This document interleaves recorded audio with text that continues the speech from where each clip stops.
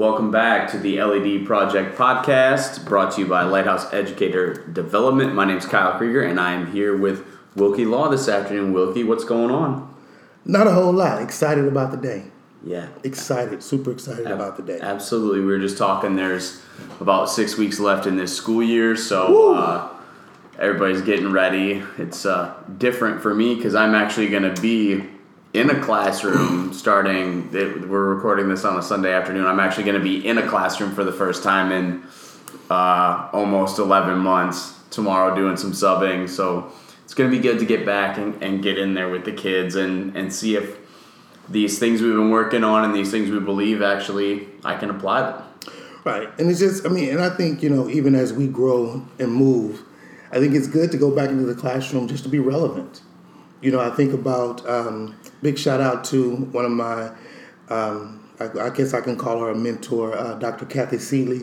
They say whenever you read somebody's book, they become a mentor. So I had the privilege of meeting her. And one of the things that she said is that even though she's a professor emeritus at the University of Texas, she still goes back and teaches just to remain relevant with the craft and with what's going on in society. So it's just a step to keep you relevant. Yeah, absolutely. So let's get into our, I think it's maybe our second installment together of Clear the Air. I'm going to let you lead this one out.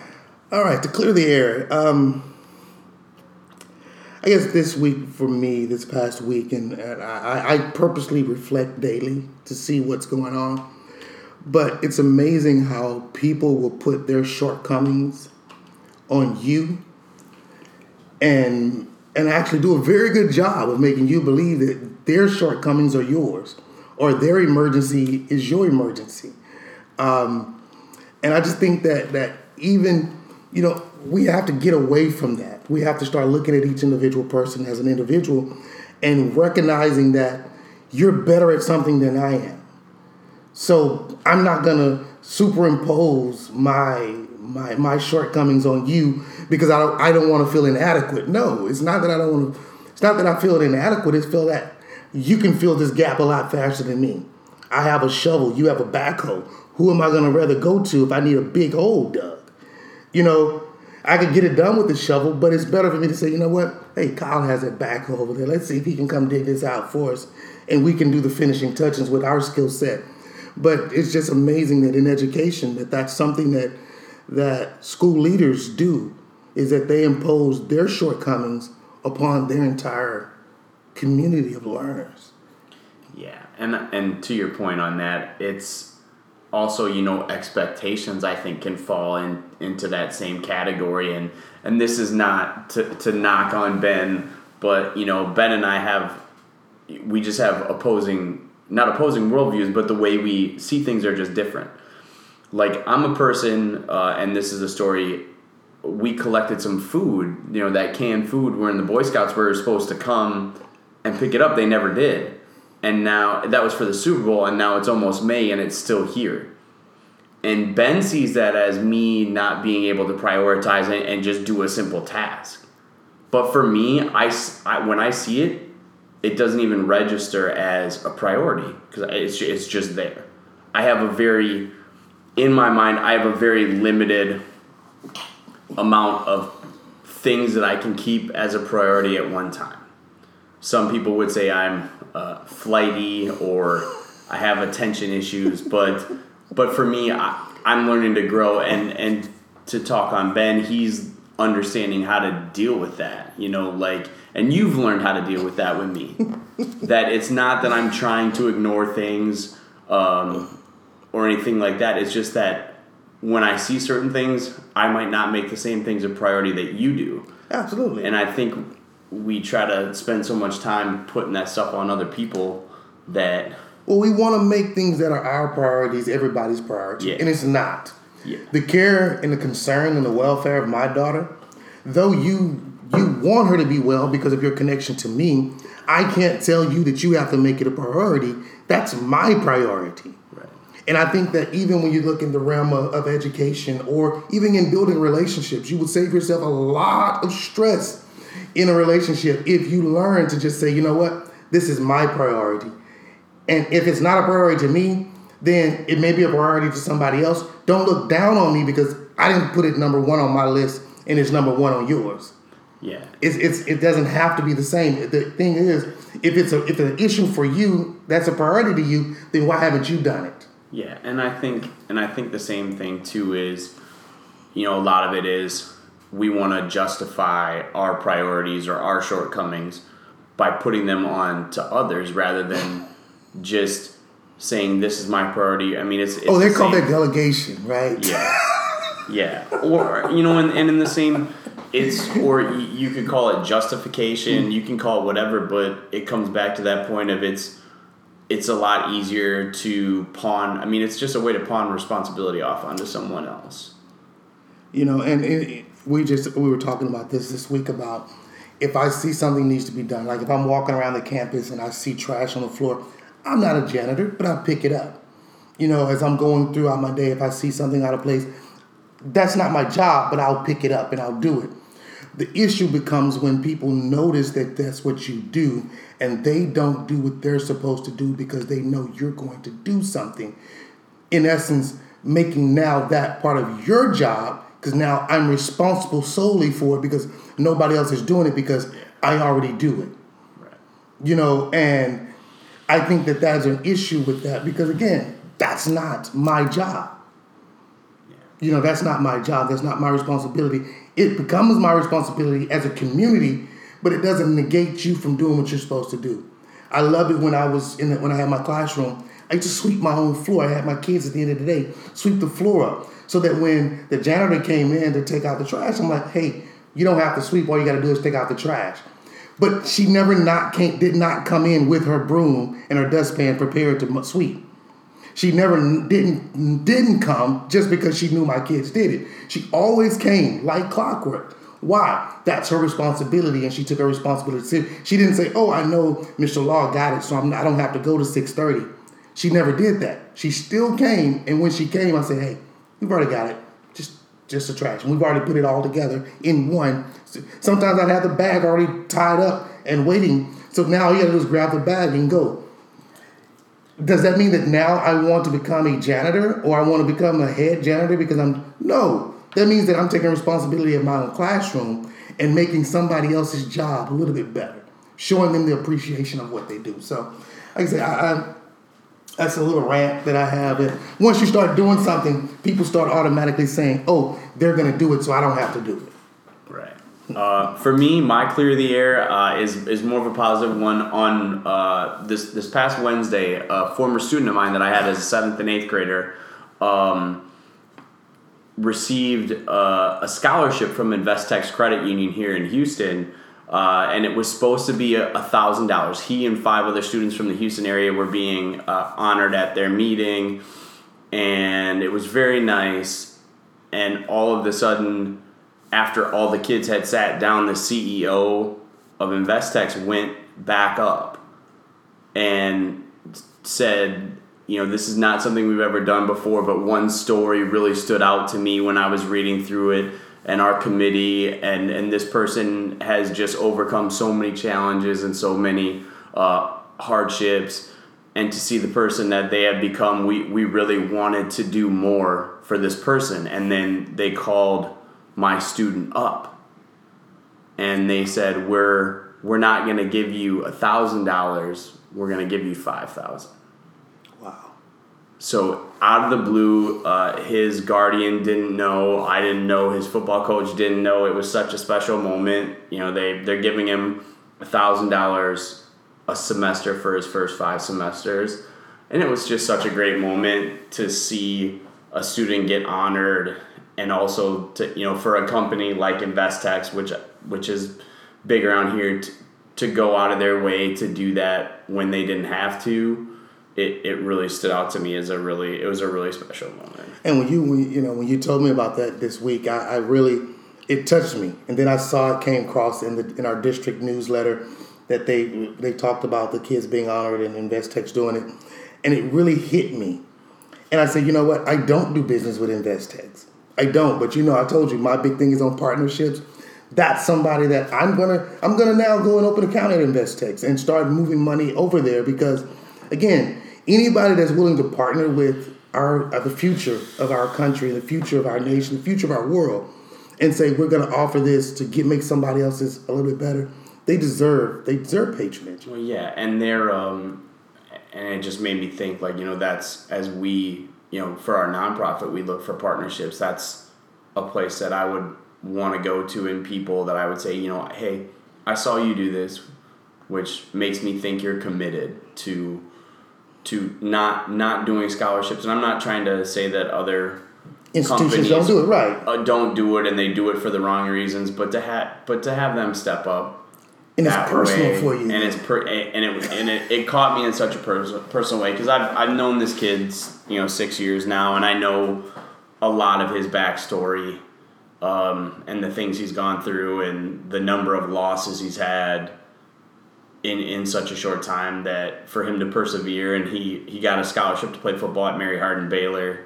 So it took a big, and it was nice because his guardian is not family, and she's taken on a huge amount of the financial responsibility for him. So for that, it also made a huge difference to take a little bit of the weight off of her. Absolutely. So it was a really special moment. Absolutely. I would say that they definitely, big shout out to InvestTech. Yeah, absolutely. Big shout out. So, all right, moving on to our Week Connect card. Here's the question. This is a green variety question, which is a little lighter. What is something that amazes you?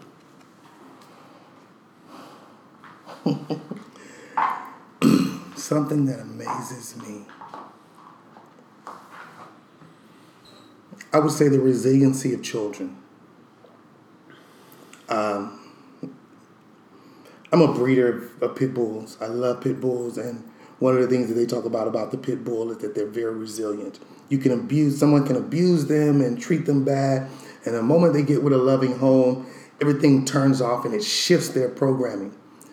And I've had the privilege of now watching that take place with my brother-in-law and my sister adopting these two little girls, and watching this one little girl who wouldn't smile, who had limited exposure to many things, and to watch her over the last month or so just develop into this charismatic little being that was not there before.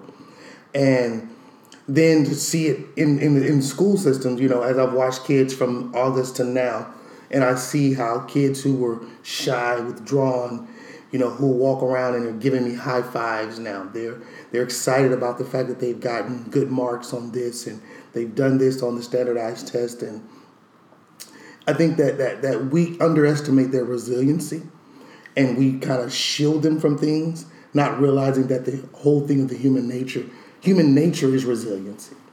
We get illness, our body bounce backs from it. That's why we have white blood cells to fight off these different things. And I think that the children, as we get older, it's harder for us to bounce back. But for children especially, they're so resilient. And if we knew the backstory to many of our students, you just said you're a student who lost so much, now as a senior, as a graduating senior, living with a guardian, someone who's not related to them, for him to be able to bounce back and still be able to focus and accomplish what he's accomplished. I mean, I think that America should wake up and really look at how resilient our kids are and what we can do to help facilitate that bounce back. Yeah, and on that same vein, I have to talk. My nephew amazes me what he can do at 20 months. My dad bought him a real little set of golf clubs, probably for a 3 or a 4-year-old. So he's not big enough to really go out and make a full swing with him. He's not strong enough. But my dad will take him out to the golf course and set balls down on the green, and he'll 5, 6, 7 balls hit. He'll knock them around until he gets all of them in the hole. And he's just it's just amazing to me to see what he can do, and on that same token with kids, just to have that, it amazes me what kids are capable of. 100%. So you're on for the book recommendation this week. So what do you got for us? Highly recommend right now The End of Average. And but once you accept that way, I began reading this book, I guess about a month ago. Been kind of slow reading it by Todd Rose. How to Succeed in a World That Values Sameness. And in here, the book opens up talking about how the Air Force went and took the measurements of the average Air Force pilot and built their cockpits around that. And then they realized that in the 60s that a lot of these pilots were crashing. And it was because either the flight panel was too far away, it was too close, the controls were too close, the seats were not the right size. And they realized that when they did all these tests that there was no such thing as an average pilot. And so they began to change everything and said, okay, we need to make everything adjustable. So we're not going to build to the average, we're going to build to the individual. They made the system fit the individual versus trying to make the individual fit the system. And I think that education, this book is so relevant in education because in this day and age of high-stake testing and standardized testing and teacher evaluation being solely resting upon the performance of students, not just in that time frame, but in the future, I think we have to realize that there is no such thing as a standard. There is no average. Every kid learns differently. He talks about the research done about the children in Borneo who never crawl. We've always been told you got to crawl before you walk. Well, there's an entire population outside of this Western world that we live in that won't allow their children to go face belly down on the floor because of parasites and bacteria and illnesses that they can encounter. So they always sit them up. They're sitting up all the time. If they're not being carried, they're sitting up. So their back muscles develop faster. And they've noticed that these kids skip the crawling phase, skip the scooting phase, and go straight into walking. But that kind of contradicts everything that we talk about. But it also contradicts this notion of an average teacher, an average student, an average test score. And I know you have to be able to measure, but measure me against myself. That's one thing that attracted me to CrossFit is that when you first introduced me to CrossFit, every time I walk into the box, I'm competing against me. I look at what I did last time and said, okay, how can I beat me? That's my only average. It's what have I done? And I think that education has to kind of get on board and see that there's a different way of measuring student performance and student growth and how well a student. Does it matter if it takes them 2 weeks or 2 months to learn something? Or does it matter if they learn it? Well, yeah, and to that point, too, we know that there are kids that are held back by average because they can move much faster than the average kid. And, those kids, can often cause or get into trouble or become disengaged. But, and on that same thing, too, we were talking about, as we talk about with LEA and our programs, how we want to measure teachers, because obviously we want to measure and we want to be doing that. I really like the measurement of, setting a standard. So, if 100% proficiency is the standard and you have a kid that's at 60%, I like to measure the growth towards that 100% standard. So if a kid goes from a 60 to an 80, that's 50% growth toward that standard. They've cut it in half. But that same kid, once they're at 80, now they only got to go 10% more to cut it in half again. Because you have those high-functioning kids, if you have a high-functioning kid that's a 97, 98, 99, where is their opportunity for growth? Absolutely. And we've been talking to a lot with LEA about self-accountability and goal setting. I mean, if teachers aren't setting their own goals and being accountable to them, how can we expect that they'll model that for kids? Right. And it has to be authentic. Yeah. It can't just be goal setting for the idea of setting a goal. It has to be something that I know that, I remember when I first started teaching GT students, my goal was to prepare them, but the majority of my class were commended advanced performance on standardized tests. They were straight A students in mathematics. So how can I impact them? So I said, I can't do that now. I need to judge them on how well do they enter ninth grade after they leave me.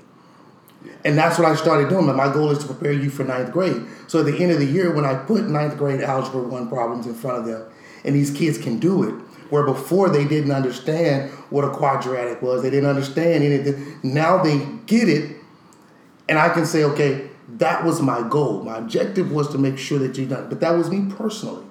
The district didn't say this is what you do. There was not an administrator who comes in and says this is the goals you have to meet. No, this was personal for me. And goal setting, if it's not personal, will not sit. You taught me that with the workout. You can give me goals all day long, but until I internalize it and say this is what I want to focus on, then you start seeing results from what you're doing. Yeah, and even me, like I was thinking about this just this morning. Like my goal, for the next seven upcoming days, because I'm going to be in the same classroom for 7 straight days. My goal is to not have to send anyone to the office or to write anyone up. And my thing is, I'm going to go in with these kids and I'm going to be upfront. Like, hey, I know how subbing works. I was in this school last year. I know how kids treat subs. So this is my goal that I want you to help me reach. I don't have to send anybody to the office, and I don't have to write anybody up in these 7 days. And I think right there, I'm putting myself in a position where these kids are like, oh, okay, he's here. He's here to teach, but he wants us to do good. He wants us to have those things. And working especially with the new teacher, you gotta value yourself before you can set real goals for yourself, because you have to be upfront about it. And I think back to what you were saying earlier about other people's expectations. You can't set goals based on someone else's expectations, because either you're gonna blow past them or you're gonna fall short. But it doesn't give you the same gratification and fulfillment that it does when you can set it yourself and work toward it. And I think too, a big part of that too is when you're setting your own goals, if you don't reach it, you can be honest with yourself. You don't have someone else to blame. Well, this person gave me this goal. Right. And it didn't work because they didn't support me in this way. Like, hey, I go in there and tomorrow some kid just goes off the chain crazy. I'm going to have to write him up. But I can think and I can say, oh, okay, what happened in this situation that I had to deviate from my goal? That's the same thing that I always ask kids whenever I see them being written up and they're in the office. The first question I ask them, when you woke up this morning, is this the place that you said you would be at 10 o'clock? No. Then what happened? I don't know what you mean. What did you say did you want? How did you expect for your day to go? I didn't think about it. Problem number 1. When you don't think about what you want your day to look like, anything can happen. Right. But when you set a goal that you know what your day is going to look like, I say this, everything will happen. And they kind of look at me strange because that's a big concept for a preteen, adolescent, 5th and 6th grader to just gobble up. But I said this. If I wake up in the morning and say that my goal is to make sure I smile at every person that I see, and the very first person that makes me frown, I know that I frown, then I can say, what was it about that person that made me frown instead of smile? Now I can fix that because I know what it is. So when I see the person again, I can turn it around. But if you don't set that goal, then you're opening yourself up for anything to happen and anything to take place. And I think far few people set goals. They kind of just live in happenstance. I was watching Oprah the other day, Super Soul Sunday, last Sunday, and she had Pastor John Gray from Lakewood Church on. And he said something that was just phenomenal to me. He said, there are no accidental lives on this earth. Everybody that's in this earth was spoken of, meaning that there's no accident. So if we're no accidental people, then there are no accidents that happen. The only time that accidents happen is when you fail to plan. You get car insurance. Why? So when an event there is an accident, you're covered. No insurance, an accident happens, you're sitting there, you're stuck. But when you plan, I have a goal to do this, to do that, to do this, to accomplish this, then when you notice yourself deviating, you can pick yourself back up. That is huge. And like I say, far few people do it the way they should. Setting one goal makes it. That's how I started. Just set one goal. One goal every day. What is my goal going to look like for today? Okay. What's my goal going to look like for tomorrow? Okay. And then you guys are going to say, I can do more than just that one.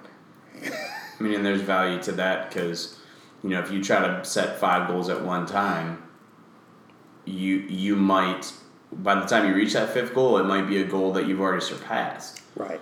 So you really can give yourself the right expectations. So moving into the meat of what we wanted to talk about on this episode is a concept or an idea or a belief. I don't know what we want to call it yet, but a mantra that we're calling "We're the 1%."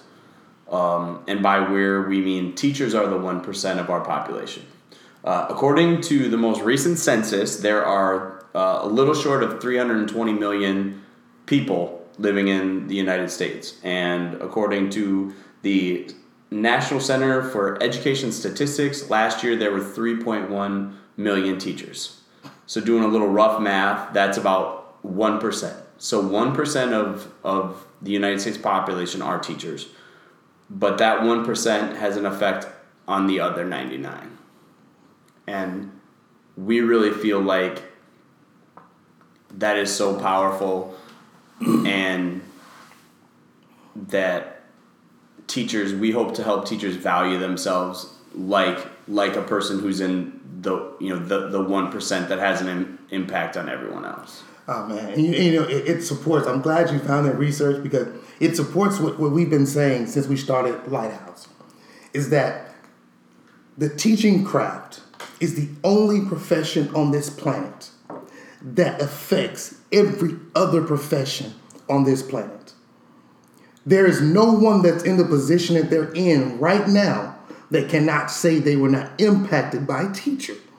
And I'll say anywhere, because our prisons are filled with individuals who had teachers who failed them. Our cemeteries are filled with individuals whose dreams were cut short because of teachers who failed them. And I'm not talking about just your professional teachers. I'm talking about all the teachers we encounter every single day. I think about the movie Akeelah and the Bee, when she was trying to train for the spelling bee. And she said, I don't just have one teacher, I have a bunch of coaches. So everybody became a coach. So everyone she came were giving her words and she was spelling them. Our children are that exact same way. Everyone they encounter impacts them in some type of way. So if I was impacted negatively by a teacher, now my experiences with education and with teaching is very tainted. So now I'm going to have a very negative view, and I'm going to pass that negative view on to everybody that I know. Flip side, if I had a positive experience, I'm going to have a positive impact on people as it relates to education. But teachers have to understand that the value that you carry as a teacher, it far surpasses what your paycheck says. Listen, teachers, it's not your paycheck that we're working for. It's tomorrow that we're working for. It's tomorrow to know that I've done something to positively impact the lives of a student, that now their life, your student that you just went, is going to be drastically different than anything that they've ever expected because of my interaction. And we talk about it all the time, the value of the teaching craft. We've been devalued because we put monetary weight on our value. Oh, we don't get paid as much. We don't get paid what we're worth. Well, no one really will ever get paid what they're worth unless you're working for yourself. And then at that, you're not being paid what you're worth. You're being paid what's agreed upon that's your worth. Every individual on this planet is priceless because there's only one Kyle Krieger. There's only one Wilkie Law. So really, the amount of value that's on each individual person is priceless. But what you give me is just simply an aid for me to keep doing what I'm doing. And teachers have to see that, especially, we're getting ready to come into Teacher Appreciation Month. Last year I did a video, I hadn't posted it yet, but I did a video because I actually heard teachers, while they're being appreciated, saying, this is all we get. And it stunned me because I'm like, you give me a pencil and say thank you. I'm excited. You know, you give me a T-shirt or a cone that says you're a great teacher. I'm excited. But you give me a group of students who sit in my classroom who say, Mr. Locke, thank you for doing what you do. That's my appreciation. 6 years from now, still having students come back and bring me invitations to their graduation at Aldine High School coming up next month, saying, you have to be here because I wouldn't be where I'm at if it was not for you. That's appreciation. And that it's not limited to a week in a year that people decide to do it. It's in the lives that you touch every single day. Yeah, and I think with what we're talking about with our mentoring program that we're launching in August with new teachers, I think you have to have the understanding that just because you don't think you impact a kid, you do. There is no it's kind of that same philosophy of we're either getting better or we're getting worse. We're not staying the same. That kid, you're either, confirming what that kid already knows about teachers or what they already believe, or you're changing it. Mm-hmm. If they're a kid that really believes teachers are awesome and you're not very good and you treat them poorly, then that mentality is going to change. On the flip side, if it's someone that really doesn't value teachers, but you show them the value that you have, you show them the value that they have, then it can definitely change things. It comes back to this word we use all the time, is being intentional. Intentional. You have to be intentional with culture. You have to be intentional with relationships. You have to be intentional with everything you do, because when you are not intentional, going back to our goal setting piece, when you're not intentional, you are subject to whatever happens. Mm-hmm. And when you're not intentional, you're giving up control of the outcomes. Now, outcomes will not always work in your favor. You can do the best thing, you can have the best plan, and something bad happens to it. It's not that if you're intentional, you can have a great relationship with every single kid you have. Right. But the vast majority of the time, you will have positive relationships, and you will have that positive impact. Because I've said this before, and I don't know that I've said it on the podcast. The thing that scares me the most about education right now is what's going to happen when this crop of kids become parents.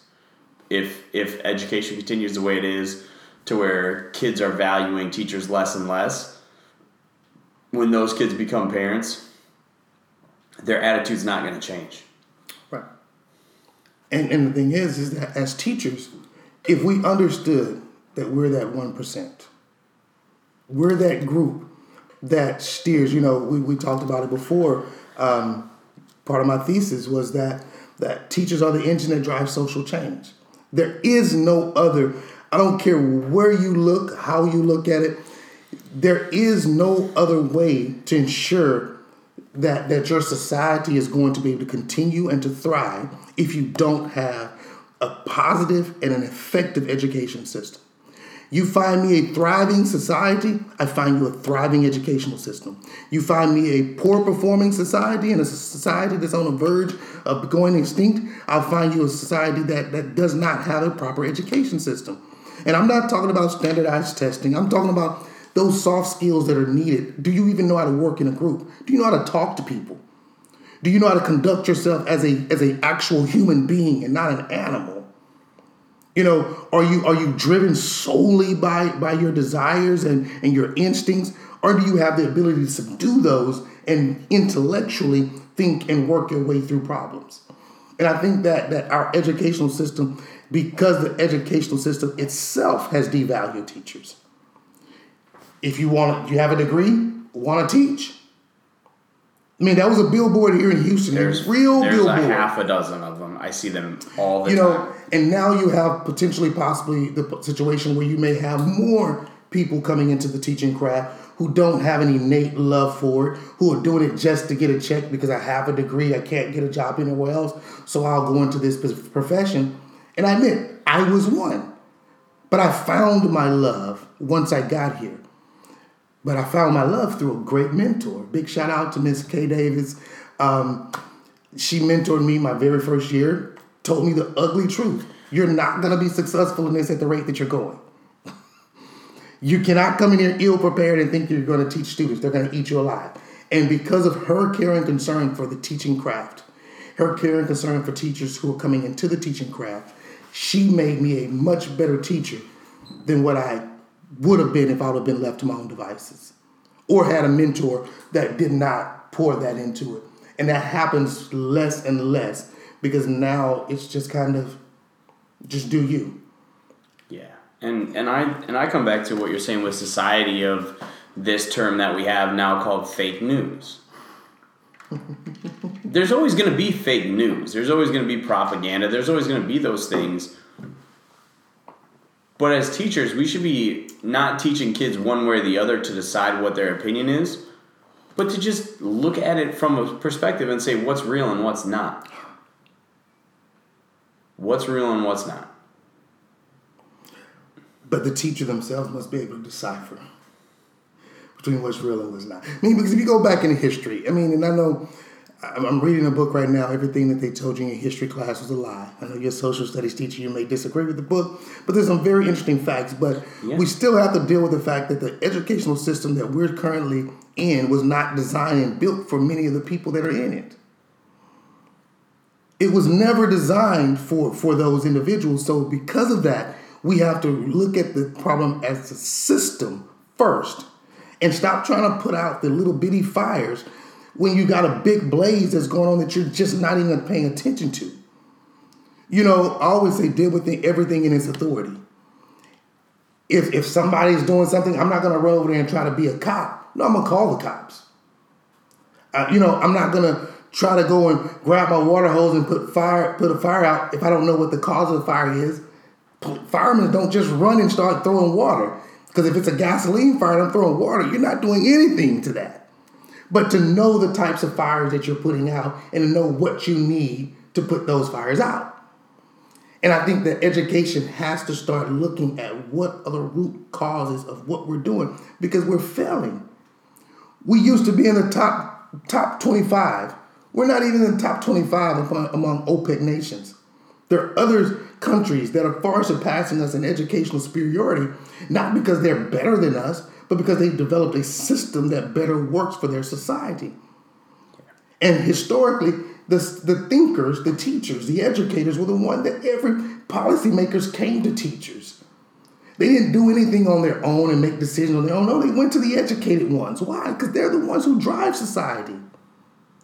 And right now, we're just trying to make decisions and do things that's going to be good for the other 1%, and not realizing that the 1% that really matters are the ones that have the boots on the ground Monday through Friday, every single day.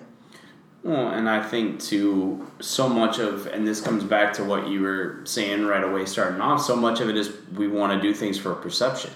Absolutely. And, I'm not saying that education is political in the same sense that, Democrat, Republican political, but there's a large degree of politics to it. And I think the teacher evaluation systems to some degree are more perception than they are reality. I think they can be either or. Yeah. I think the intention behind the evaluation system determines whether or not it's based on perception. How the teacher uses Absolutely. what is intended. Because, like you said, there's nothing wrong with evaluation systems and data and statistics, but it then comes back to your intention as to why you're looking for. Are you looking for ways to really improve your craft, or is this, a justification to get rid of teachers you don't like or keep teachers you like? Yeah, and the hard part is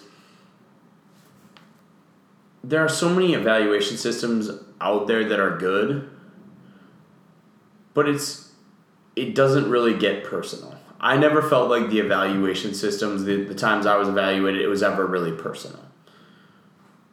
When you have, okay, here's a list of the 15 criteria in 4 different columns, here's your check, they make everything into a number. This is the question that I asked my teachers the other day. I asked the question, what if your students were solely responsible for your evaluations? What if whether or not you came back next year as a teacher on the campus that you're teaching on, was the sole responsibility of the students that are sitting in your classroom right now, how many of you feel like you would be back? And it was rhetorical. I didn't want them to answer, but I want them to think about it, because I think that when we're going toward customer service, making sure that you're doing your job right, I can't ask the cashier whether or not the guy who changed my oil did the right things, because they're just a cashier. They're just their responsibility is just to take my money. But if I want to know how effective that guy was underneath that hood, then I have to go and inspect his work. So then I look at the car. As teachers, our students are our cars. They pull into our bays every single day. And I said it, we don't have the privilege of the big box stores who only see you once a month maybe, or the grocery department stores who maybe see you twice a season. We see our customers every single day, 5 days a week, 7.75 hours a day. And we see them for 187 days in a year. That's more than half a year that we're with our customers. My question is, if we want to know really what teachers have been effective, talk to those students. And when you hear student voice and saying, I don't learn anything in this teacher's class, then you ask them the question, well, why not? Because they do this, this, this. Now you go to the teacher and you deal with the teacher on this, this, and this. Because when you walk in the classroom and do an observation, I notice there's just me going in. I'm not even an administrator, but when I walk into the classroom, the students act different. I'm a visitor. I'm in the classroom. They see me with a pad and a pencil and I'm writing things down. So they're not going to show you what they see every single day. The teachers are not going to show you what they give every day. They're going to give what they think I want to write on this paper. They're going to work towards your expectations exactly. rather than their own. Rather than their own. So if you want to know the root of how to get to teachers and know what teachers are being effective and what to work on, talk to the students. They're always screaming at us. So that means that teacher has a problem with communication. I don't feel like they're grading our paper fairly. So that means that teacher needs to go through training on how to give proper and appropriate feedback. So it's like, if you want to know it, I mean, like I said, I'm not a problem person. I hate hearing people talk about problems all the time and they never get a solution. You want a solution? Talk to the kids. We saw that even in a Gallup poll where 75% of our kids leave high school saying, I feel like none of my teachers cared about me. They never took a personal interest in me. So if that is the case and our students are saying that, then what do we need to do as a society to make sure that our students' voices are heard? Now, granted, I know students lie. They don't get their way. But if every student is saying the exact same thing, you sample a big enough section, you'll find out. You'll find out exactly what's going on. And and I really think that's a great point and probably a good point to really shove off on, because we've talked about asking teachers, if your kids told your story. The difference between you writing an autobiography of your year and your students writing a biography, what would it be? I think that's super important, and applying it to how we are going forward training teachers is really, that's a metric that we don't, and I hardly ever used it, and I was maybe almost kind of anti it, because it puts you in a position where you got to really listen to what people say about you and not take it personally. Absolutely. And the kids, if depending upon the age group, a 6th grader might make it a personal attack just because that's the only way they know how to communicate. But if it's a personal attack, then it still gives you a case to reflect, is what did I do to antagonize this student? I knew kids who came from rough situations that were sitting in my classroom. I knew their situation. So the way I handled that kid was not saying that I'm going to coddle you. I'm still in your face. I'm an in-your-face type of teacher. But when I'm in your face, before I get in your face, I'm going to establish the fact that I love you. I'm going to establish to you that I care about where you're going in life. And I'm going to make sure that you understand every aspect of my being and my essence is spent trying to make sure that you become a better version of you. You don't have to be what you do. So when I get in that kid's face, that kids know I'm in your face out of love. So they don't take it personal. So even a kid that I get after all the time can only say one thing. Yeah, I know Mr. Lawler cares about me. Even a kid that may say, I don't like him sometimes. I had a kid tell me that. Sometimes I don't like you, but I know you care. Yeah. And I think that that's important. That it's not about your likability. And I think we fall into that as teachers. We want to be that cool teacher. Well, you can still be that cool teacher and be effective.